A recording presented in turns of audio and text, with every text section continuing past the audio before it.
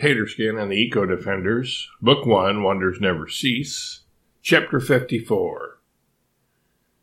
Is all of that really true? Mary asked Ward and Albert after Horrible told her about their exploits in the Congo and Botswana in 1885. It seemed far-fetched to her, like something out of an old-time corny novel or a fever dream.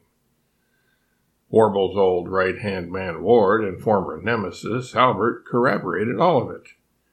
If anything, Ward added, Warble is minimizing the role he played. He even knocked a pile of money out of a poacher's hand and didn't give it a second look or thought. Your husband is a changed man, Mary. I needed to change, Warble said.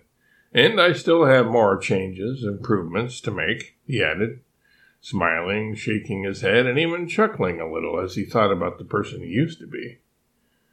Yuck Yuck was listening outside the open window, and she chuckled then, too. It was a sympathy chuckle, I guess, because her ancestors had been remarkably similar to the Warble of old in their greed and rapacity.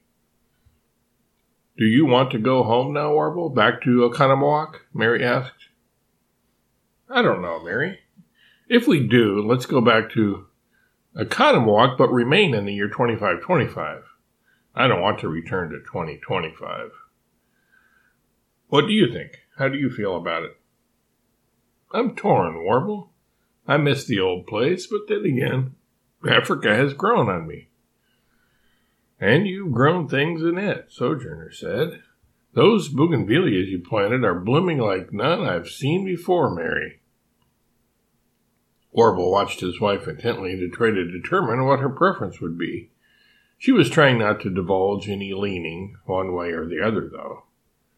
So, what'll it be, Mary? Begonias or bougainvilleas?